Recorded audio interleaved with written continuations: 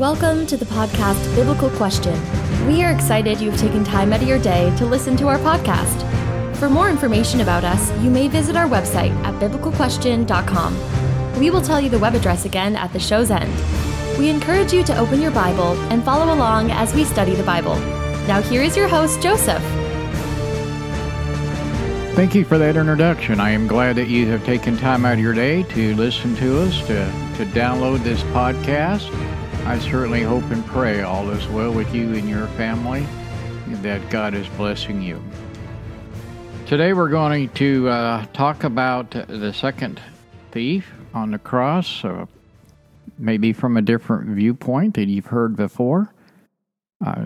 Given very little information about my history and background, it's been very intentional for lots of reasons, but I'm going to expose myself just a little bit here and let you know that I did have a law enforcement background many, many years ago. A lot of water's gone under the bridge since then, but I want to use the Miranda warning as an example in this podcast. When a police officer arrests a suspect, the first thing they do, and they are required by law today to do, is read you your rights, better known as the Miranda warning. You have the right to remain silent. Anything you say can and will be used against you in a court of law. You have a right to an attorney before any questioning, and it goes on. Of course, the officer always asks you, do you understand your rights? And, of course, most people say yes, and most people waive them, which may or may not always be a good thing. But, again, the official name for this process is called the Miranda warning. And, again, when somebody's been arrested or a suspect is being questioned by the police, they often refer to or ask the captain or the lieutenant will ask you, has he been Mirandized? And that just simply means, did you read him his rights? Very few people today, and especially in the United States, realize that Miranda warning originated from a Supreme Court ruling in 1966. A young man by the last name of Miranda, that's where the law comes from, out of the state of Arizona. He'd been in and out of juvenile courts for almost a decade. He had a really long record that included convictions for armed robbery, assault, burglary, attempted rape. Really, the police suspected him of really being a sexual predator. And he was arrested in March of 1963, and he's charged with stealing $8 from a Phoenix resident there. Police really were after him for something else. They actually had an interest in him in regards to a rape that had occurred, in which he was considered the prime suspect. They questioned him for 2 hours, and they bluffed him, and they suggested that a woman who had been assaulted 11 days earlier had picked him out of a photo lineup, and he will go on to sign a written confession that he actually raped this woman. And he will receive a sentence between 20 and 30 years in the state penitentiary for kidnapping and rape of an 18-year-old woman. And his lawyers attempt to get this conviction overturned, arguing that Miranda really had never been informed of his constitutional rights. The case went all the way up to the Supreme Court, and a 5-4 ruling, the court agreed, and the conviction was overturned in June of 1966. Miranda eventually would be tried for a second time, convicted of the crime, went to prison, and served almost 10 years in total. And he was paroled in December of 1972. Now, not a lot of that has to do with the Bible, but we're going to get into that. So, on January 1976, Miranda got into a fight again in Phoenix over a $3 bet. He would go into the restrooms to get the blood off of his hands because he had just stabbed to death somebody. So he's arrested again. And as a suspect, he chooses to exercise his Miranda rights. And believe me, the officers probably knew who this guy really was. And he's released. He was 34 years old when he died. So this man by the last name Miranda, he's not really what we would call a model citizen. Not a very nice guy. And throughout his life, he'd been involved again with armed robbery, assaults, burglary, attempted rape. He died as he lived as a violent man. And some might say that his death was received, that it was just truly deserved. When Jesus was crucified, he was put to death between two thieves. They were guilty men. And one of them actually would just say, so, we are guilty of our crimes. We are simply being put to death for those crimes. So they were violent men. They preyed on the innocent, they assaulted the defenseless, they took from the rich and the poor, and they gave it to themselves. Some scholars believe that they were part of a gang run by a violent man by the name of Barabbas, and that he had been scheduled to be executed as well that day. Of course, we know the name of Barabbas from the fact that Pontius Pilate attempted to save Jesus from execution by offering to free either Jesus or Barabbas. Fully believing that Barabbas and his background was so vile, everybody in the crowd would definitely prefer Jesus to be released and not a man that you just simply would not want to meet in a dark alley somewhere. But the crowd preferred Jesus. They preferred to watch Jesus die. And so, on Calvary that day, Jesus shared his fate with two thieves who faced the penalty for their sins, death on a cross. There were two thieves who died that day.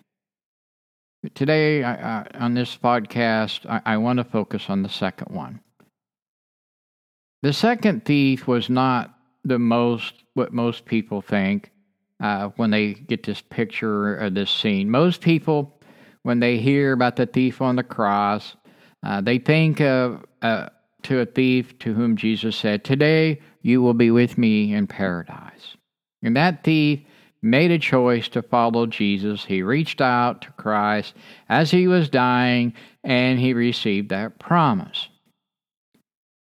But the second thief didn't get that promise because, unlike the first man, the second thief chose poorly. And this podcast, that's really what I'm trying to talk about. This man actually curses Jesus. He insults Jesus.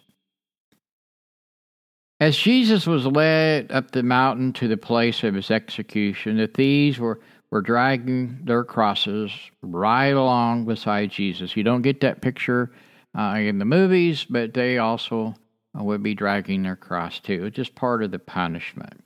They saw the crowds that had gathered to watch Jesus die, because most people wouldn't have gave 2 cents for two thieves to be hung on a cross, people who had committed other violent type crimes. And as Jesus was placed on his cross, they may have noted that he didn't curse like they had. Jesus is actually remaining silent and not really talking a whole lot. They heard those who passed by, hurling insults at him, shaking their heads, saying, "You're going to destroy the temple and rebuild it in 3 days? Save yourself and come down from that cross, if you really are the Son of God." In the same way, they listened to the chief priests and the teachers of the law and the elders mock Jesus. But Jesus does not respond to his accusers. And when Jesus does speak, of those who were tormenting and executing him, he says, Father, forgive them, for they do not know what they are doing. How does these thieves react to all this drama? Well, they join in the abuse. They both curse him. Matthew chapter 27, verse 44 says, in the same way, the rebels who were crucified with him also heaped insults at him. But there were some where along the line something changes in that first thief. Something shook him to the point where he actually pled with Jesus to remember him. And part of it could have been the stories he'd heard about Jesus. Maybe he had heard Jesus preaching and teaching somewhere along the way. Perhaps he heard how Jesus taught such powerful stories and parables, how he healed the sick, the lame, demon-possessed people, the gossip how he raised a young girl from her deathbed, Lazarus walking out of his tomb. Something along the way influences him, how Jesus was responding to the hatred around him. And I'm sure it was probably all part of it. But what changed the first thief's heart was the words of the thief on the other side of Jesus. Luke 23, 39 through 40. One of the criminals who were hung were hurling insults at him. Aren't you the Christ? Save yourself and us. But the other criminal rebuked him. Don't you fear God? He said, since you are under the same sentence.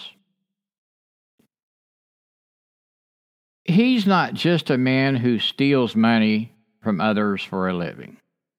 He's the type of man who taunts his victim and grinds him into the dirt, so to speak.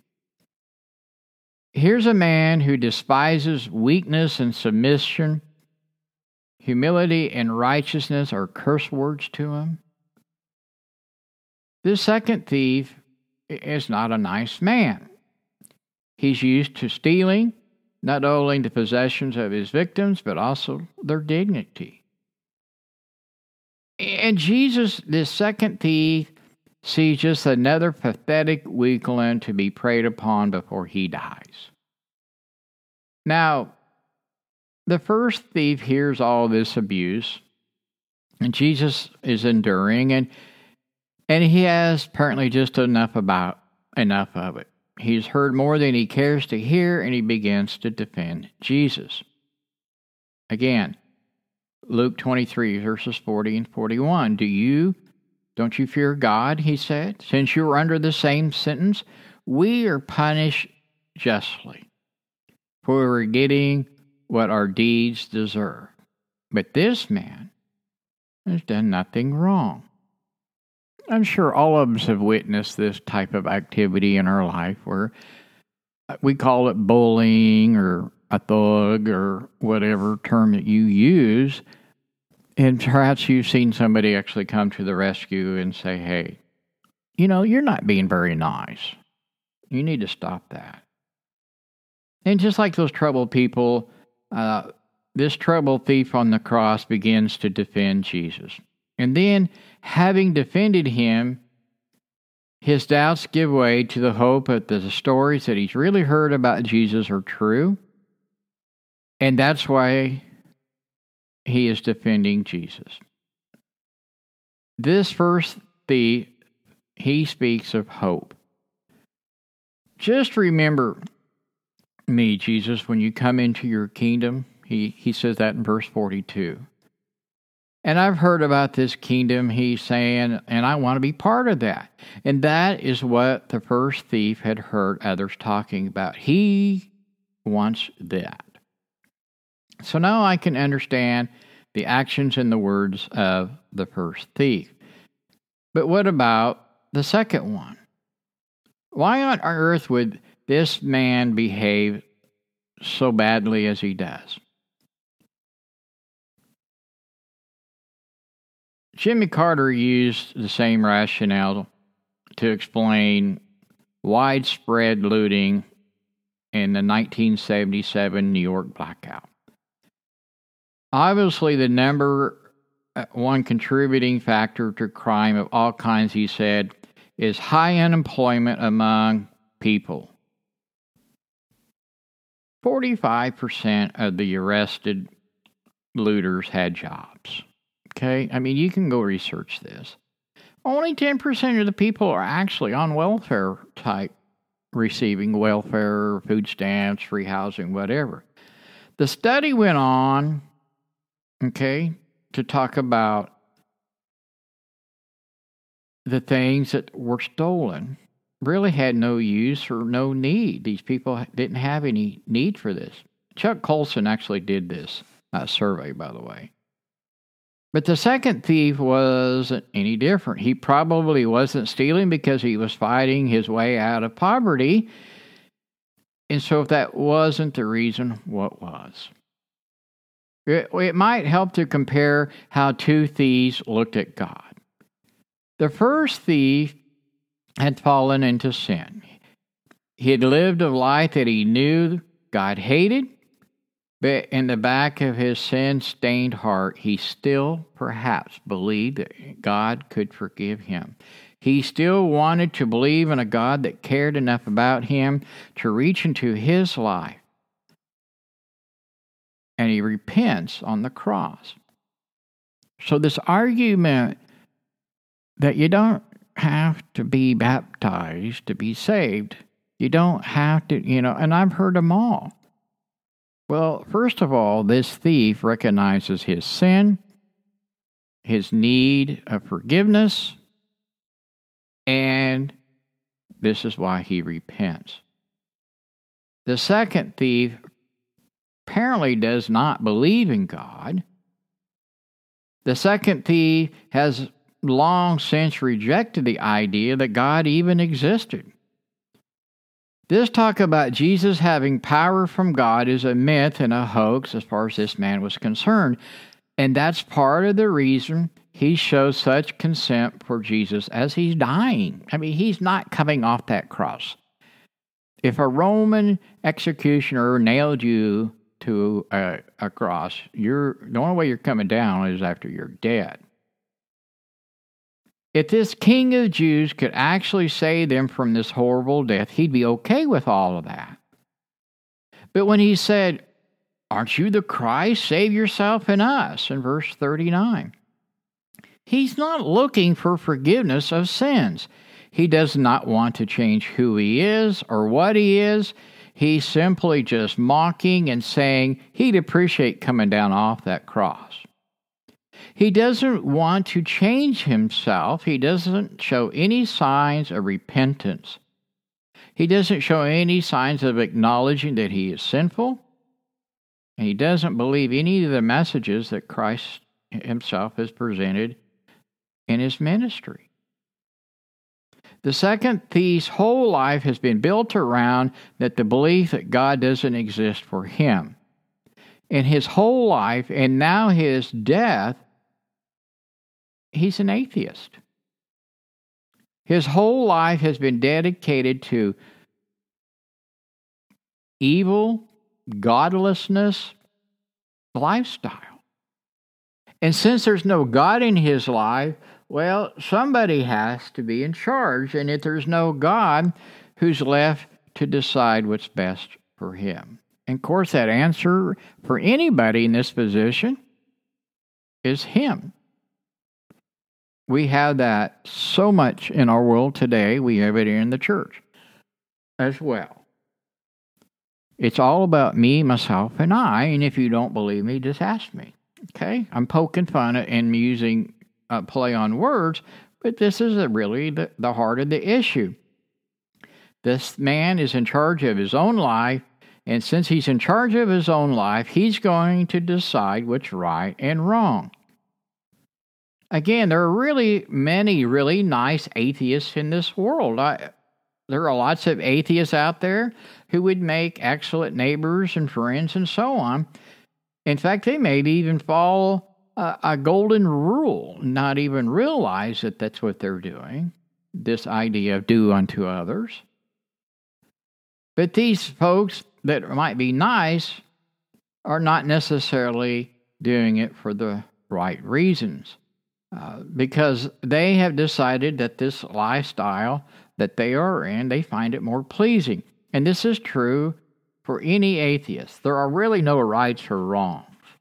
There really have no good or evil ways, because good and evil, right and wrong, all depend on your point of view.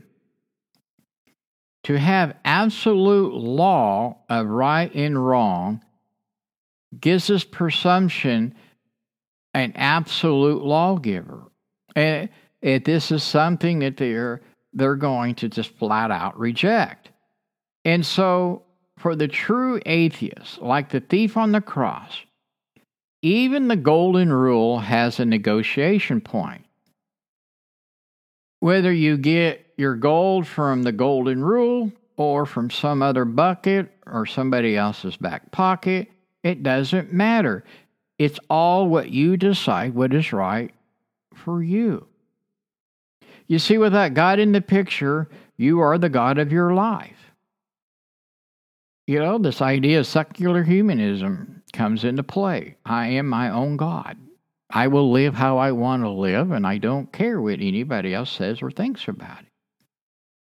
No, they don't care what's acceptable or what's not acceptable. So the second thief lived this life of a true atheist. But he also died the death of a true atheist. Even in his last moments on earth, he is violent, uncaring, who cures the darkness in the faces of an uncertain future. There's a talk show host by the name of Dennis Prager, and he's noted, if there is no God, we live, we suffer, we die, and there's only obliviation afterward. And this is how the second thief viewed life and death. Atheists often say how much better life would be without God. Whether it's a comedian by the name of, I believe it's pronounced Bill Maher. I don't watch this stuff, so I don't know. I'm just reading an article here.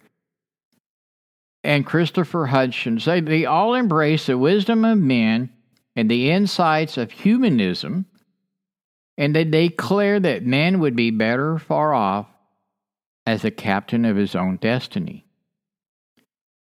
They embrace the words and things in a poem entitled Invictus. Out of the night that covers me, black as a pit from pole to pole, I think whatever gods may be for my unconquerable soul, in the fell clutch of circumstances I have not winced nor cried aloud. Under the bulging of my chance, my head is bloody and unbowed. It matters not how straight the gate, how charged with punishments of the scroll. I am the master of my fate. I am the captain of my soul. And that is really how the second thief lived his life and how he died. In reality, without Christ is to be the salt of the world, the light of our lives, it becomes almost unbearable. You see, atheism has already been tried and has failed as the basis for society. When the communist rule of the Soviet Union finally crumbled years ago, there was a huge number of conversions from atheism. At least 22% of the population at large said that once the atheists, now they believed in God. And I know a man personally who has really worked hard with the Russian people. But there's also was another experiment in atheism, and it's right here in the United States. Back in the 1800s, liberal Missouri decided to become completely atheist. Religion was not allowed within the city limits. No church could exist within the city, and religious people were encouraged not to live in town. What happened was the crime and the immorality became so rampant that the city failed.